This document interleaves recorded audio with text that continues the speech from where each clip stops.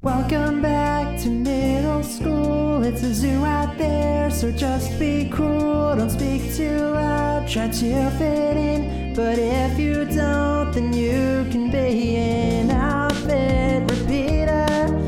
You better believe that an outfit repeater is the best thing you can be. Just be chill, smile and wave. If you stay with us, you'll be okay. It's rough out there, but you will always have a seat with the outfit repeaters. Hello, everyone, and welcome to the Outfit Repeaters, an unofficial Lizzie McGuire recap podcast.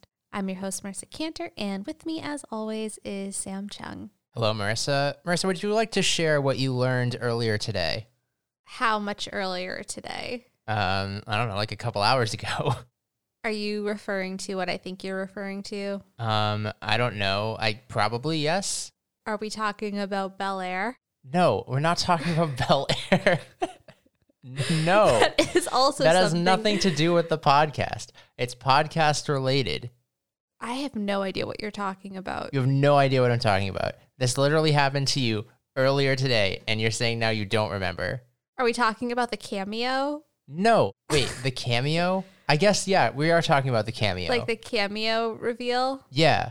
Oh, okay. Yeah, I didn't realize that this was a big deal. I mean, it is a big deal, but I didn't realize that that was what you were going to talk about. I'm still shook that there's going to be a dramatized version of the Fresh Prince of Bel Air called Bel Air. Honestly, I'm surprised that this is like news to you, because I feel like this has been old news for quite some time. So the fact that you're like finding out about this now, that is a little bit surprising to me. No, it's news to me. Oh, well, that was not what I was referring to. Okay, well, I know what you're referring to now. Okay.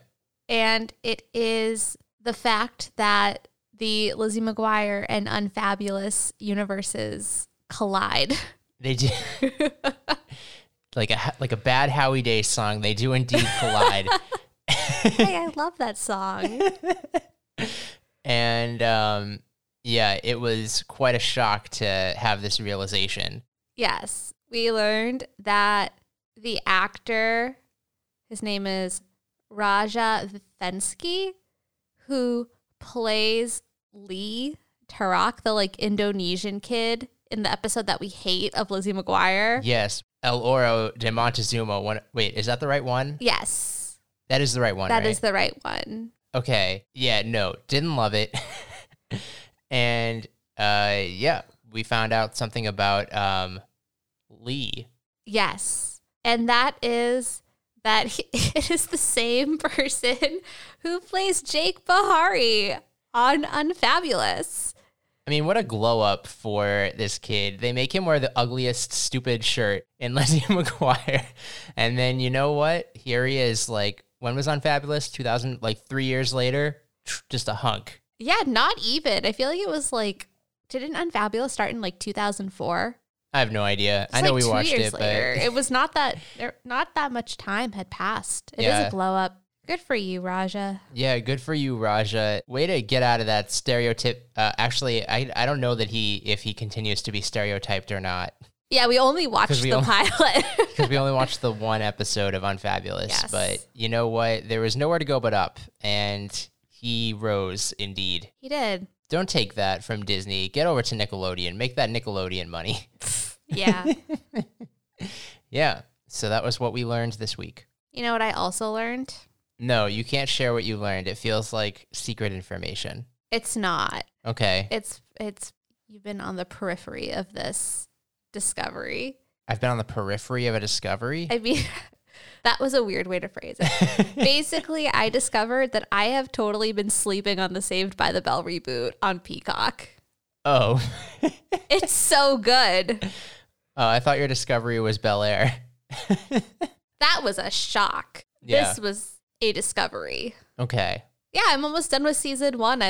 I'm flying through it. It's so fun. Oh. It's so wait, fresh. No, bigger discovery. Oh, gosh. I see your discovery and I raise you a discovery and you're going to be impressed with, well, actually, no, you know this discovery already. Maybe impressed is not the right word. you are going to be surprised that I bring this up. But in your favorite show, Selling Sunset, there's a storyline where Chriselle, the woman who is, sleeping with her boss now, is showing... That was so reductive. Is showing a house to Marvel star Simu Liu, and they walk through this $10 million house, and then they're walking into the bedroom, and what do they see in the corner? Oh my God, it's my chair that I bought from Living Spaces. A big circular chair just there in the corner. And you know what? Actually, I don't know. Simu Liu seemed like he was interested in the house. Did he actually end up buying that house? We did not get any closure. Wait, what? That happens sometimes. What's the point of this stupid show? You don't even see if they get the house or not. All right, I'm going to assume that he bought the house because he was highly interested in it. It seemed like he wanted to make an offer if they just brought the budget down a little bit. Actually, did he? He might have got the house. I don't know. I got really strung in. I feel like Christine dominated this season. Okay, we're not talking about Christine. We're talking... You brought up Selling Sunset. I don't care about the people. The houses are interesting. And the fact that my chair showed up in the show was what interested me. And the fact that Simu Liu and I might now have the same chair brings me immense joy. Okay, but those homes are all staged. Wait, but they don't just get the furniture. Wasn't he the one who wanted the furniture? No, that was the basketball player. Sorry, no, that was Thomas Bryant. See, now I'm getting them confused. But I believe that perhaps he went into the bedroom, he saw the chair. Even if they went and they took the chair away, it's in his mind now. He's like, that chair does go there. And then he went and got the same chair and put it in the corner. Yes, and I'm sure that a Living Spaces chair was in a multi-million-dollar home. Hey, you know what? It's a great chair. It's the best chair. Who cares where it comes from? It is a great chair. Don't be... Now who's being reductive? Jeez. Jeez. I'm just saying, on that show, they think 10,000 square feet is a modest home. Nothing to sneeze at. Yeah. Yeah. You need space for activities and chairs. Yeah, that show makes me feel so gross. Mm-hmm. It takes over my life for a day, and then I just feel gross after. Yeah. The season basically existed to set up next season. They used every opportunity they could to show the mounting sexual tension between Chriselle and Jason. Ooh. Can't wait. And on that note, segue. I see what you did there. Segue, moped. Boom. Electric scooter, Andi Mack. It wasn't really an electric scooter. It was just straight up a moped. Yeah, you would know that. I would know that, yeah. Yeah, so this week we have thought long and hard about what we would cover, and we decided to take a step back into the world of television, back to our Lizzie McGuire adjacent roots. And we are now going to kind of see what Terri Minsky did next for Disney Channel. I mean, yeah, this wasn't what she did next. I originally wanted to do something different. I wanted to watch the pilot of the 2002 ABC series that she did, while she was doing Lizzie McGuire. And you said that was too... That wasn't mainstream enough, but it got 4 seasons on ABC. I have never heard of this show, and I'm not opposed to it. I mean, yeah, this was happening at the same time. At the same time, she was making a show called Less Than Perfect, and like I said, it got 4 seasons. It had huge star appeal. Sherry Shepherd, your favorite, was in it. Zachary Levi, another one of your favorites, was in it. I do like Zachary Levi, aka Flynn Rider. Yeah, exactly. I don't know. Are you a Sarah Rue fan? I don't know who that is. All right, never mind then. Should I know who that is? I guess if you watch this, are you an Andy Dick fan? He's cool, I guess. Apparently, at one point, like Patrick Warburton shows up. Zachary Levi is so young. Yeah, this was from 2002. It's 20 years ago. Whoa. You know, maybe we'll do this. Yeah, so Less Than Perfect centers around a woman who gets a job at a fake television network. Well, not fake, a television network that only exists, in the show. And she's hired as a temp, but then, she gets kind of rerouted and becomes an assistant of this anchor. And the anchor has two other assistants who don't like that she's there and really try to make her miserable. And she's, just trying to fit in here at this job with the help of her two best friends who also work at the network in different capacities. So that's the premise of Less Than Perfect, also created by Terri Minsky. Interesting. Yeah. I'm open to talking about it. If you are listening to this and you would like us to talk about this show, let us know. Yeah. But today we are sticking to our Disney roots. I mean, ABC is owned by Disney, so we would still be sticking to the Disney roots. But we're going to talk about the pilot of one of my favorite, more recent Disney Channel original shows, also created by Terri Minsky, Andi Mack. I can't say enough good things about this show. I, as you know, adore it. You witnessed me watch this show in real time. I did, yes. You have always been very high on this show. I feel like this was the show that was the gateway for me back into like modern Disney Channel content. Mm-hmm. I hadn't been keeping up with what the Disney Channel was doing as, I was am an adult. But this show really pulled me back in and I love it. And like as someone who writes books for children and young adults, I always consider this show as like something I would strive to write. It feels like that kind of middle grade perfection to me. It's so good. And it's like, it has a diverse cast. It has a pretty edgy plot for Disney Channel, considering how squeaky clean they tend to be. The show's bold. Also, I mean, the cast have pretty much all gone on to do great things, more things. I was going to say, great things. They've all just continued to do, well, not all of them. How many? One? I'm just looking at two of them have just gone on to do more Disney things. Well, yeah. Peyton Elizabeth Lee, who plays Andi Mack, is now Doogie Kamealoha, MD. Yeah. So just more Disney Plus show. Yeah. Which I'm pretty neutral on. Like, it was cute. It happened. Mm-hmm. Asher Angel is Shazam. That's true. Yeah. Joshua Rush, who plays Cyrus, he's just killing it in life generally. He's just like a college student, and he's like worked for Democratic politicians in Utah. Yeah, he was the voice of Waldo in Where's Waldo? Sophia Wiley, who plays Buffy, is, of course, in one of my other favorite current Disney franchises, High School Musical, the musical, the series. You would still call that one of your favorite Disney franchises? Season 1 was so perfect. Gina really carried season 2. Mm-hmm. And for that, Sophia, I am grateful. I get it. You don't want to trash it because Larry Saperstein has an open invitation to join the podcast after we saw him at a concert.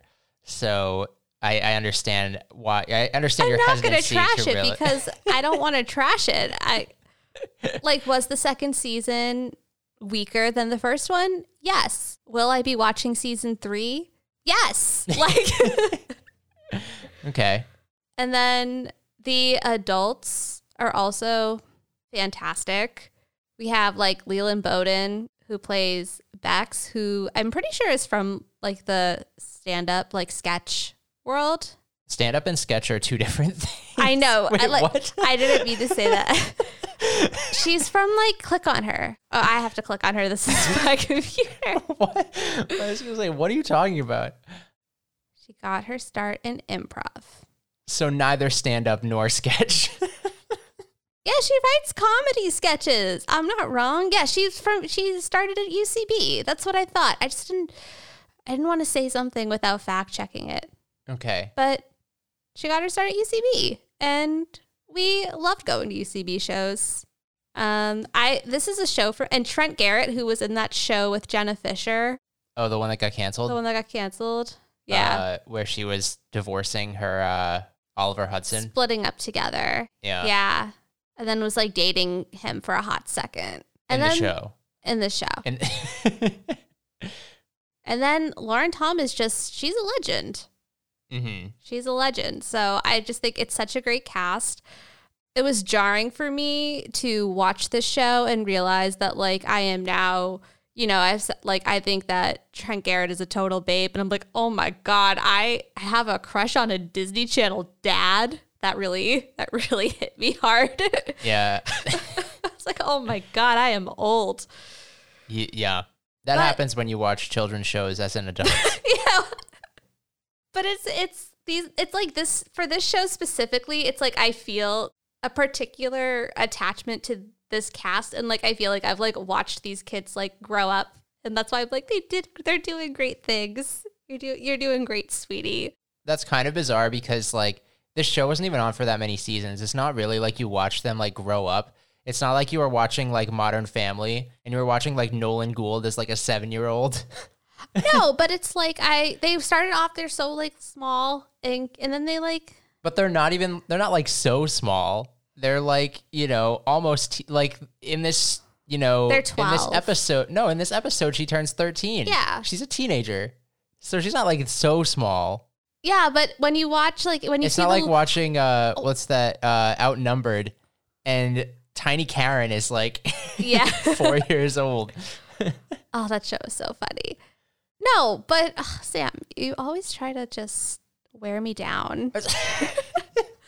I thought we were providing some discourse, some conflict. It's just like if you watch the whole series and you see where it ends in season 3, and then you go back to season 1, you're like, oh my gosh, they're so small. Like that is a period in your life where you just like rapidly grow. Okay. That's all I'm saying. And then like following them on social and seeing what they're doing now. It's like, they're still so young. Like Peyton is 17, man. Mm-hmm. We are old. I know, she's a doctor now. She's a doctor now, yeah. But let's talk about the show. Let's talk about some of the parallels we see, where it is a departure, and then we can kind of get into the episode. Okay, so in terms of similarities, I think you can definitely see the Lizzie McGuire roots in this.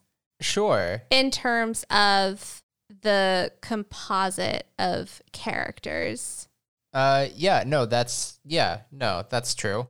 On a very like basic, we have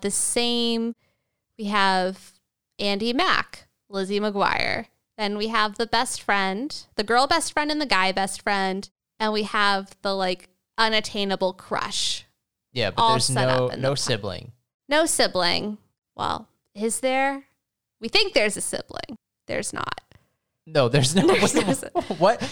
Well, I'm just saying it's the pilot. That's the big reveal. Oh, is there a sibling? Lasts for like 10 minutes. That's true. I think that it's a pretty strong pilot, I would say, in terms of, pilots can go either way. And I think it's one of the better pilots. It's a pretty good pilot. I think there's definitely some things missing in the pilot because it's such a plot-heavy pilot. Like, we don't get a ton of... we obviously get the setup of her and her mom sister and her mom grandma and her dad grandpa. And then we get the setup of her and her unrequited love. But I feel like the friends kind of get, like, I don't know, just ignored in this episode. Yeah. It's funny, too, because, like, Buffy and Cyrus are such great characters, and they each get their own, like, fantastic subplots and stories. But the pilot's not about them. The pilot is about Andi. It's about the secret. It's about Bex coming back. And the big plot twist that is her 13th birthday. I think it's okay for me because, this is where Lizzie McGuire and Andi Mack really differ, is that, in Lizzie McGuire, there is absolutely no sense of where we are in time. And Andi Mack is serialized. There is a cohesive plot. We are always moving forward in time. We always get like a previously on Andi Mack before the episode starts and a next on Andi Mack when it ends. So it's okay for me that they were kind of light in the pilot, like Buffy and Cyrus, because the next on seemed to indicate that they would be a bigger part of the episode. And I'm pretty sure Disney aired this as like a 2-part. Oh, did it? I think so. Oh, well, we only watched the first part, if so. Yeah, we watched like the true pilot. Yeah. But yeah, I'm pretty sure Disney aired it as like a 1-hour block. I see. With the first 2. So maybe if we watched both, you would feel differently. Maybe. Yeah, I think that's my favorite thing about this show is the storytelling and like the way that each episode is building towards something in a way that Lizzie McGuire just each episode existed in its own bubble of time. Yeah, there's going to be, it seems like some sort of romantic arc that's an actual arc and yeah, and not just, piecemeal things here and there. Yeah. Kind of like a connect the dot. Yeah, it's so good. It's so, I try to I have to refrain from gushing too much because I'm just like, I love this show. I thought it was stupid that the mom's name is Bex and then the love interest name is also Beck. Like, what is that? That's stupid. It's not that confusing. It is that confusing. And it just, her name is Bex. why would you do this? Like Rebecca. It doesn't need to, it doesn't need to be this, though. It doesn't need to be this way. And his name is Jonah Beck. He's like a full name guy. As someone who was once a full name guy, yeah, that must have been relatable content. But I think that, if you're making up a bunch of characters' names, I don't know, say you had a character in your book and your character's name was I don't know, just a random name, like Sarah Johns. Would you then go and name a different character John? No, because it's confusing. Why? Why would you do this?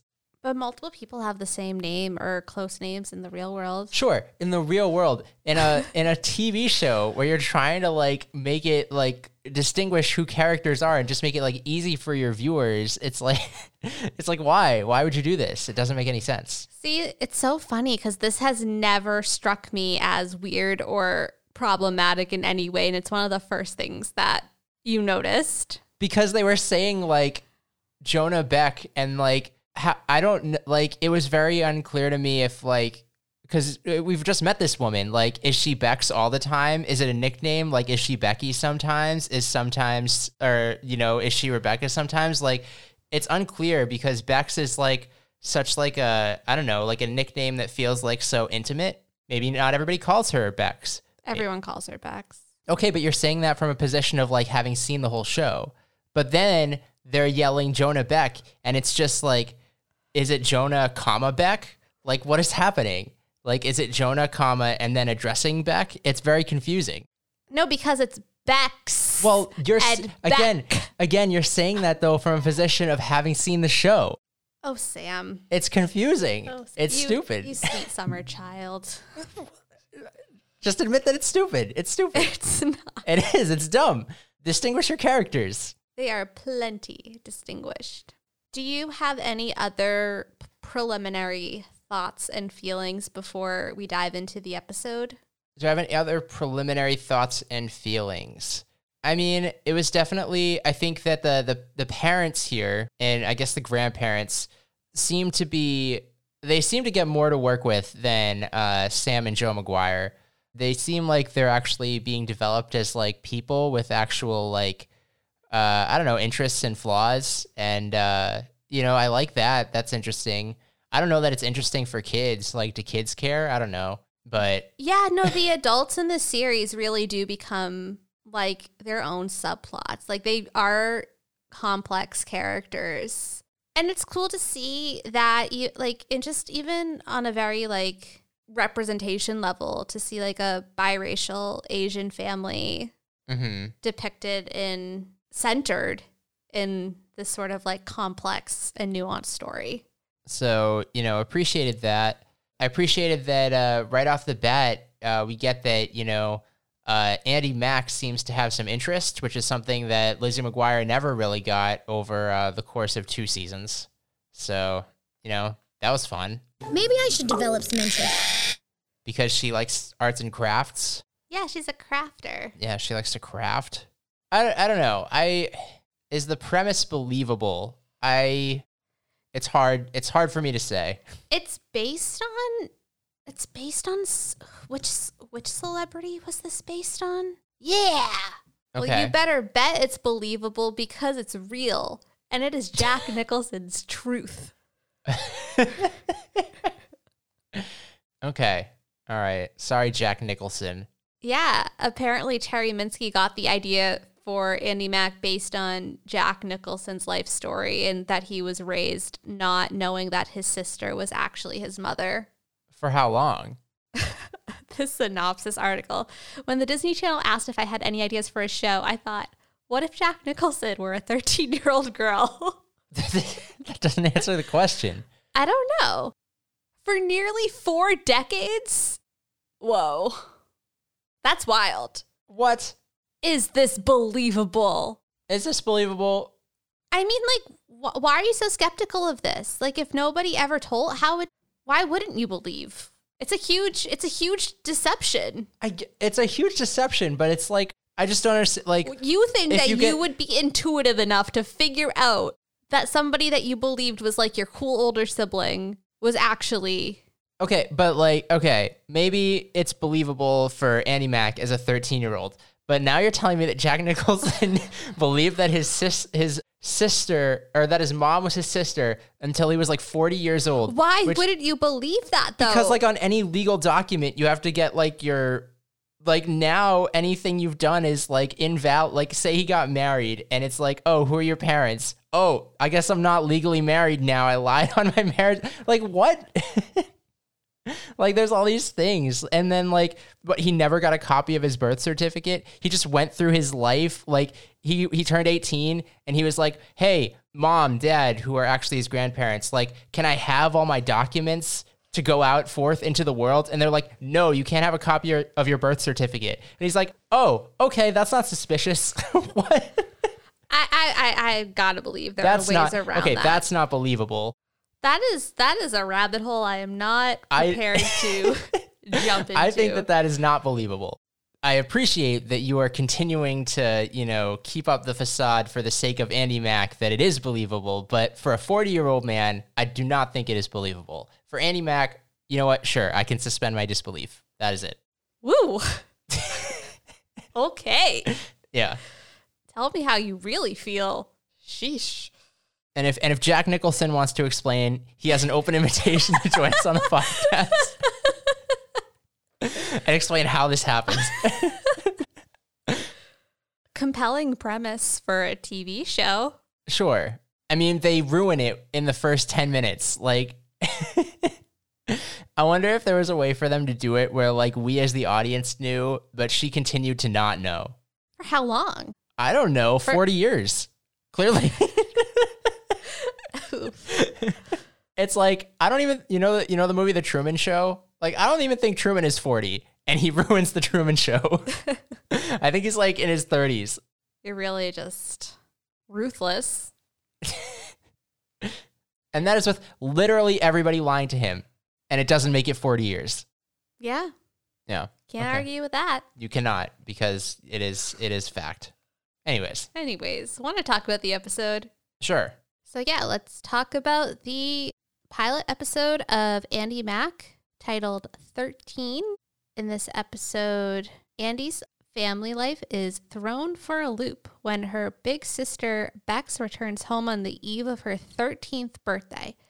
Bex arranges for Andi to learn a new sport with Jonah, the cutest guy at school and the captain of the Space Otters Frisbee team. And this episode aired on March 10th, 2017. That's a bad synopsis. That's a terrible synopsis.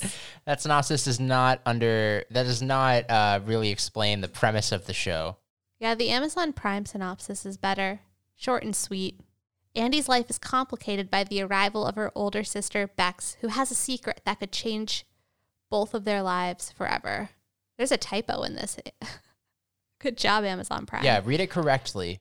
That could changes both their lives forever. Yeah, feel embarrassed, Amazon. Now, I really love like what this episode did in terms of the 13th birthday being on the cusp of like when you're this age, it's like you're yearning so hard to be seen as grown up, but you're still very much a kid. Mm-hmm. And I feel like that juxtaposition is explored really well in this episode.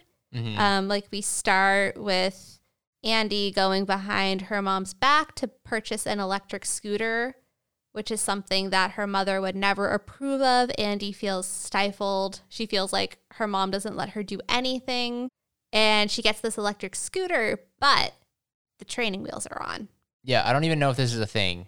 First of all, she said that she got this by selling her bike. So are we also to believe that like she had training wheels on her bike? It's like a 13-year-old.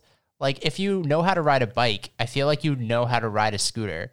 I don't think so. I think just taking the leap. I understand the metaphor. It's a metaphor. No, I understand that it's a metaphor, but it's like, this is not a thing. Sam, you are too stuck on the realism. Just let them tell a beautiful story. Okay, sure. And that's the opening teaser. We meet. You know, it's actually harder to ride something with training wheels than without training wheels. Like once you take the training wheels off, you have to like relearn how to do it because you rely so much on the training wheels. Okay. And we meet Andi's best friends, Buffy and Cyrus. That is the opening teaser. We cut to the theme song. Theme song thoughts. Good theme song, but I didn't think that the like opening scene, like that, you know, theme song scene had much going for it. No. Yeah, no, it was just kind of like them popping up. But it was like they weren't really doing any, like they were like these little snippets, but it was kind of hard to see. And then they would like pop up and it seemed like they were just standing there, not really doing anything.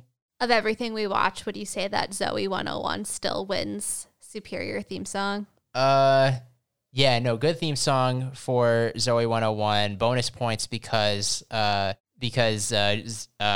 almost said Zoe is singing because Jamie Lynn is singing. This is probably number 2. Now I'm forgetting, what was the Unfabulous theme song? It was bad. It was bad? I remember it was bad. But Sabrina Carpenter is singing the Andi Mack theme song.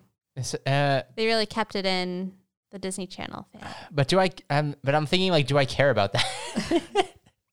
I don't really care about that. She's not involved. Is she in the show? No. Yeah, no, she was in the other show. Yeah, they just didn't have any singers on the show. Well, I guess Sophia sings, but maybe that was an untapped talent at the time. But yeah, Tomorrow Starts Today. Good song. Yeah. So then we pick up where we left off at the teaser. She is walking back with her electric scooter. Buffy and Cyrus are like, there's no way that your mom is going to let you keep the bike. But Andi's not. Andi's turning 13 tomorrow. She is new. She is someone who now asks for forgiveness, not permission. Did you just say she's new? Singer, she's new in a crew, she's different. Yeah, there's just something about turning 13. I can't drive and I can't vote. I can't even pierce my nose. So what does it mean to be 13? I can go to the movies and see PG-13. Can't see it when you're 12. PG-13, PG-13, PG-13. That can't see it when you're 12 line still gets me every time, I have to say. That is peak comedy. But yeah, you know, Andi's just so sick of hearing no every time she asks her something. So this time she didn't ask. She got her scooter. And cue big sister Bex rolling in on an actual motorcycle like a badass. Andi is excited to see her sister. Apparently she's not around all that much. She's kind of a free spirit, has wanderlust, is always going off and traveling and seeing cool things. It makes it hard, I think, to feel like I will ever, sympathize with the mom. I don't know. It's very difficult. Like, if you're not even going to take care of the kid, like, at least be around, though. I don't know. She has a big hill to climb to get back on, like, the pod I feel like for people to view her positively now. I think you should keep watching the show. Well, of course you do. Why am I not surprised? I just think that is such a simple take. Like, she was still a child when she had a child. Sure. And she had a lot of growing up to do. Okay. And I think what you don't know yet is how much of her absence has been influenced by her mother. Like, that's a very complicated relationship.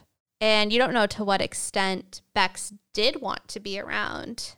And Cece kind of kept her away. You just don't know. You only saw the pilot. So Andi is acting all like, yeah, I'm so cool with my electric scooter 1 second. But the second that any semblance of an authority figure comes by, she chickens out. The bike is now pass it off to Cyrus. It is his. Bex is reintroduced to Buffy and Cyrus, and we get I thought it was a really cute sort of Buffy mention, like Buffy the Vampire Slayer. They throw in some like oldies references in this show in ways that work, in my opinion. Okay. Like when Buffy drags Buffy for being super old and she's her own person and not some like super old vampire. Mm-hmm. But actually I started watching the show and it's pretty good. But yeah, it's very clear that Bex's sudden appearance is a surprise. Even more clear when we go inside and we meet Andi's parents. Andi and Bex's parents, for all we know at this point. Wink, wink. I mean, they are always Beck's parents. But I'm just saying the Andi-Bex relationship is a sibling one at this point. Yes. Okay. Mom is super like, why are you here? How long are you staying? When are you leaving? That is kind of her whole thing. Like that's the first thing she says to Bex is, how long will you be staying? Because Bex doesn't stay. Bex leaves. And guess what? Bex is not leaving. She is moving back home. She's finding a job, a place to live, and she is ready to get her life together. I'm trying to do the math in my head. I'm trying to think of how old she was when she had Andi. Because if she was 18, it's not like she's that young right now. Exactly. She's 31. Where is she? Where is she all the time? Yeah. Andi is super excited about this development, though. She's like, Bex is back, and she's ready to embrace that. Mom, on the other hand, is pretty stone cold. And I just think that, like, Lauren Tom as Cece is one of the best, like, Disney Channel adult characters, like, ever, in my opinion. She's so good. She hits every, like, comedic beat. She hits it with the emotional, like, softer moments. She never misses. She becomes such a complicated, interesting character. And, like, we never get that because these shows are always so fixated on, like, the kids and, like, the antics and the silliness. And Cece was just so, like, grounded in something real. And like you said, I don't know how much kids cared about that, but it is so compelling. You don't know, but maybe you will know. No. She's so good. Like learning how to like loosen up, and like the arc between her and Bex and like them rebuilding their relationship is so beautiful. It is like chef's kiss. Mwah. Perfect. So then Bex and Andi hanging out. Andi's room, we learn Andi is a crafter here. She can make a bracelet out of anything. She made a straw and a shoelace into a bracelet. She has made comic books, soda tabs, even her old retainer, which is quite frankly disgusting, into a bracelet. Bex is really enamored by the straw and shoelace one and asks if she can keep it. And that's her bracelet now. It is special to her because Andi made it. We learn here that every time Bex go somewhere new, she sends Andi a scarf, and Andi has like the scarves hanging decoratively from her ceiling. That is all she has of her sister. Mm-hmm. Scarves. And then Bex is like, yeah, well, I know you don't know me that well, but here's the deal. I'm ready to tell you more. She scurries off and she goes to grab a box. It's like a wooden sort of, what would you call a box like that? A box. A box. I feel like there's a name for it. Like a box that you would keep memorabilia in. Cece's like, no, that is not just a box full of memories. That is a box full of secrets, and I want them to stay secrets. Andi never needs to know. And Bex is like, okay, Mom, puts the box down. But just kidding, grabs it and scurries back to show Andi her box of secrets. Now, I think Bex assumes that she'll have a lot more control here than she does, because all the secrets are in the box. It feels like a bold choice. Wait, I don't know what you mean. The point is that that's where the pictures are. Yeah. Of them. Uh-huh. They're in that box. So who's to say that like Andi's not just going to like reach in and stumble upon it in that moment? I'm confused where the box, did she have the box or did the grandmother have the box? No, she had the box. She had the box the whole time? It's her box. Yes. So how can the mom police the box? This makes no sense. Because she knows what's in the box. I guess. The mom being there is a convenient plot device so that we know the box. We know that the box is full of secrets. It's full of secrets. Pandora's box. Andi and Bex start going through the box of secrets. She's just showing her like old boyfriends, like travel photos, that type of memorabilia. And Andi's like, your life is so cool, Bex. I can't do anything here. And then Bex gets a glimpse of Andi's computer screen. And I'm not sure why there's like a giant Jonah Beck on her computer, but there is. Again, a plot device. Yeah, that's a little weird, actually. Like, what do you think about it? That's very strange. It looked like she was almost watching like was it like a video? Was it? Oh, it looks like a screensaver to me. It's very strange. Oh, jeez. In any case, we need to make it apparent to Bex that there is a boy. And yeah, and then, wait, did she say who this was in the moment? I think his name was like on it. Oh, and then Bex just happens to be like, let me check my minor database and find the correct Jonah. Yeah, there's a lot to unpack about what happens between between this scene and like the following scene, because we jump cut to the following day. It is now Andi's birthday, and Andi's birthday present from Bex is a Frisbee lesson with Jonah Beck. So somehow... See, how is that not confusing to you?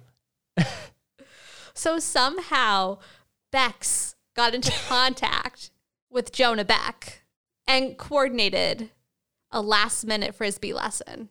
You would think that a guy with the social status that Jonah Beck has would be pretty booked. But, alas, he is free. And he's like, dude, I know you. You go to Jefferson. And I didn't write down too many quotes from this episode, but I did write down this one. He's like, some people never forget a face. I never forget a foot. Like, Jonah Beck has a foot fetish. Kinky. The point is that Andi has cool shoes. Or is it? Oh, geez. And then, because it is Disney Channel, because it is Terri Minsky, cue montage. Of course. Yeah, there has to be a montage in a Terri Minsky show. Yes, and the montage, it's this really sweet montage of Frisbee, Jonah teaching Andi how to play, and she catches on pretty quickly. So much so that by the end of the montage, Andi has to join the team. She just has to. Yeah. And Andi's like, but I'm not a sports person. I'm an inside person. And it's like, girl, relatable. But Jonah's like, you're so good. You like this. And then Andi flubs. She's like, yeah, I like you. I like it. Which is such a classic moment. Yep, nailed it. And then we start hearing an Amber Alert. Yeah, I didn't love that. I don't have a lot to criticize about this series, but this is the one piece of it that does feel a little strange to me and a little icky. And so here we're introduced to Amber, who is Jonah's girlfriend. She introduces herself by saying Amber Alert over and over again to announce her appearance. And I do have to say that Andy's drag of her doing that before she walks away is iconic. So good. A+. But Andy's like, I don't know you. And she's like, yeah, because I go to, I forget the name of the school, but long story short, Amber is in high school. So a high school girl is dating a middle school boy. Love to see it. Great stuff. Good work, Disney Channel. And it's like, okay, so Andy just turned 13. Even if Jonah is already 13, I'm assuming he's still 12. They're like 12, 13. She's 14, 15. That is a huge age gap developmentally, especially when you consider the fact that like girls hit puberty first, they mature first. Like it's weird. Mm-hmm. It's weird. And it's weird both ways. Sometimes when you gender swap something, it seems like one way is more acceptable than the other way. Like people didn't really have anything to say about this, but like if a 12-year-old girl was dating like a 15-year-old boy, that would be disgusting. Yeah, it'd be weird. That would be weird. And it's weird here too. And I just want to state that even though like I think the reason why it quote unquote works. And like, honestly, like when I was watching this, I totally forgot that Amber is supposed to be that much older than them because like the actress is the same age as all of them. So like she doesn't like look drastically older. And so it's kind of a thing that's introduced and then it kind of falls away and doesn't become like, you're not constantly reminded that she's supposed to be older. But when it was introduced here, I was like, oh, go away. Yeah. Like, why? Like, why? Like, I'm just like imagining myself as like a 15-year-old girl wanting to date a 12-year-old. Like, girl, no. But yeah, I think that's a thing that kind of got scaled back, dialed back as the show progresses. Gotta keep it real. Mm-hmm. Basically, the result of this Amber introduction is that Andy is embarrassed. She's like, see, Amber is all the way up here. And she like points to the sky. And then she's like, and I'm all the way down here. Move your foot. That is me. I am the ground beneath your feet. I'm like, Andy, you need some self-esteem. You need to think better of yourself. We get this moment between Bex and Andy where it's clear that like Bex is kind of trying to mom her, but doesn't want to like overstep or like really know how. But it also points to her own baggage, like her words, you know, where she's like, you were raised to think you have to be perfect. You don't. Like that felt very much like Bex talking about Bex and not Bex talking about Andy. Because like, as Andy points out, like Bex doesn't really know Andy. Bex hasn't been around. She's like, you don't know. Like, I'm just the girl you send scarves to. Mic drop, storm away. But then guess what? Jonah texted Andy and everything's okay now. Oh, how quickly things change. Yeah, but Bex is really, you know, shook up by this interaction. So she is ready to throw in the towel. She's like, I'm out. I tried. Bye. Yeah, at that point, it's like, why would you even try? This has got to be more for her than for Andy. I don't know. Yeah. Like, what's the point? I guess if you do find yourself in a Jack Nicholson's mom situation, like at that point, you're like 13 years into the lie. Like, I guess you might as well just keep it going. Like, who gains anything from this? Okay, but now you're like contradicting yourself because you're like, how could this go on for so long? But now you're like, well, but no. Like, why wouldn't you? No, I'm just looking. No, it's not contradictory because I flipped the script and now I'm looking at it. Now I'm looking at it from the other perspective. Like from the Jack Nicholson perspective, I don't understand. It makes no sense. But from the Jack Nicholson sister mom perspective, sure, keep it going for as long as you can. Like, why did she do this? Like, what's the point? Gotta keep watching. Okay. But for now, she's leaving. And Andy's like, no, it's okay. Like, we're good. Jonah texted me. I don't know how he had my number. And Bex is like, I gave him your number. He asked for it. And she's like, oh my God, see, this is great. Like, Jonah Beck asked for my number. We're good. All is well. Bex just is so angsty right now. She's like, no, I have to go. I've made too many mistakes. And Andy's like, what mistakes? And she's like, every single day of your life. And Andy's like, what are you talking about? You're scaring me. And Bex is like, you should be scared. She opens the secret box, the box of secrets. And we see a picture of her wearing a terrible wig, first and foremost. But she's in a hospital bed and she is holding a baby. And that is her. And the baby is Andy. And we get the big reveal where she's like, Andy, I'm not your sister. I'm your mother. Dun, dun, dun. I think that the reaction here is perfectly appropriate. Like, performance-wise, everybody nails it. Because, so, chaos ensues at this point. Andy is now yelling for her mother, who is now her grandmother. She says, my brain is melting. And everybody is, like, freaking out. Cece's like, she thought that the lie could keep going. And everybody's reacting to it. And Andy's like, no, like, you guys don't get to all react to this. Like, I'm the one who's allowed to have a reaction to this because you have all been lying to me my whole life.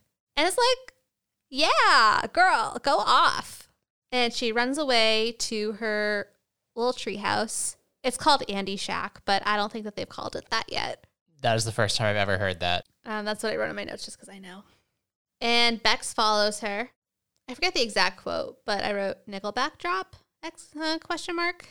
She tries to explain herself, but Andy doesn't really want to hear it. And like, that's fair. She's all like, when I look at you, I see my cool sister, but you're my mother who abandoned me.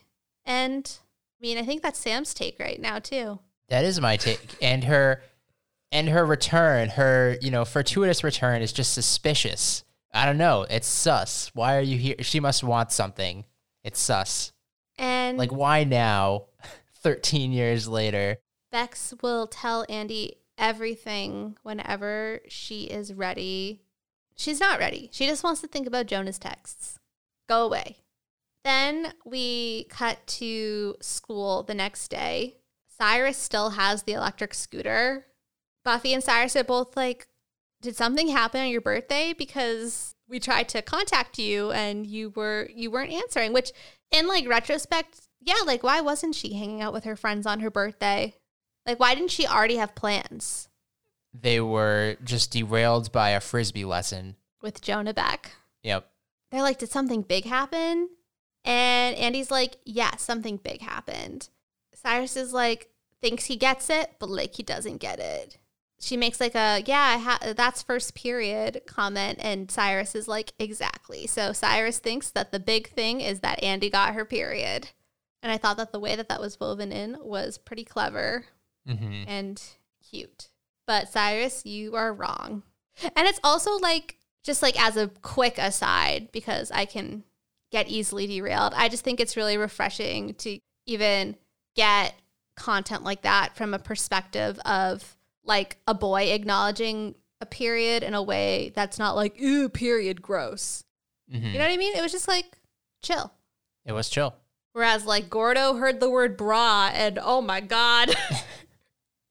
Yes, the world had ended. Yeah, let me know when it's school supplies or school supplies. And then we cut to after school. Andy shows up to the Ultimate Frisbee practice.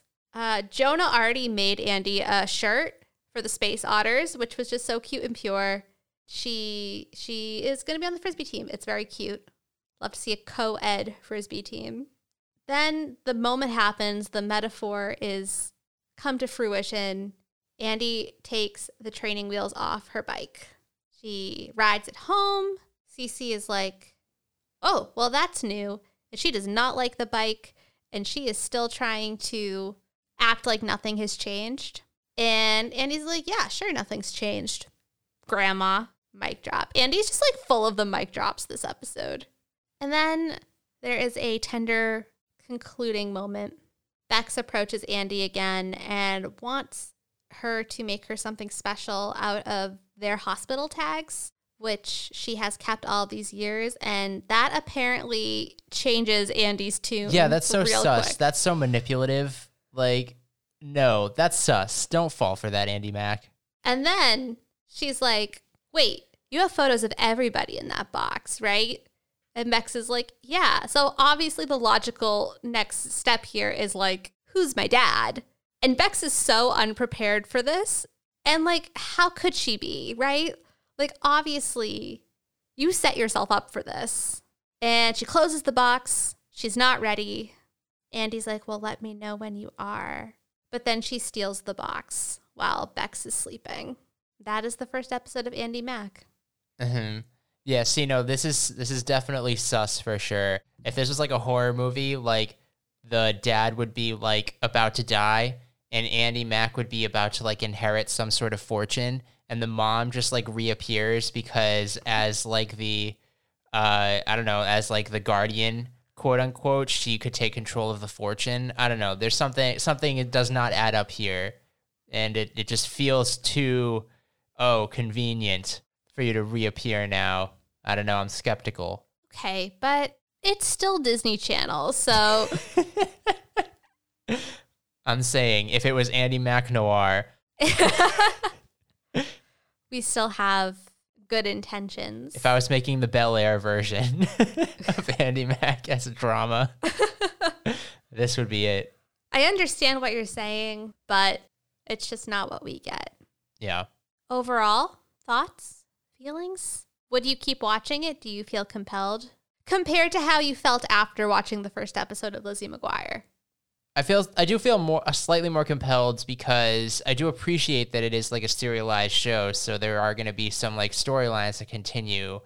So I am like slightly more compelled to watch than I was after the first episode of Lizzie McGuire that we watched. But I feel like it wouldn't supplant my regular rotation of shows to make space for this show.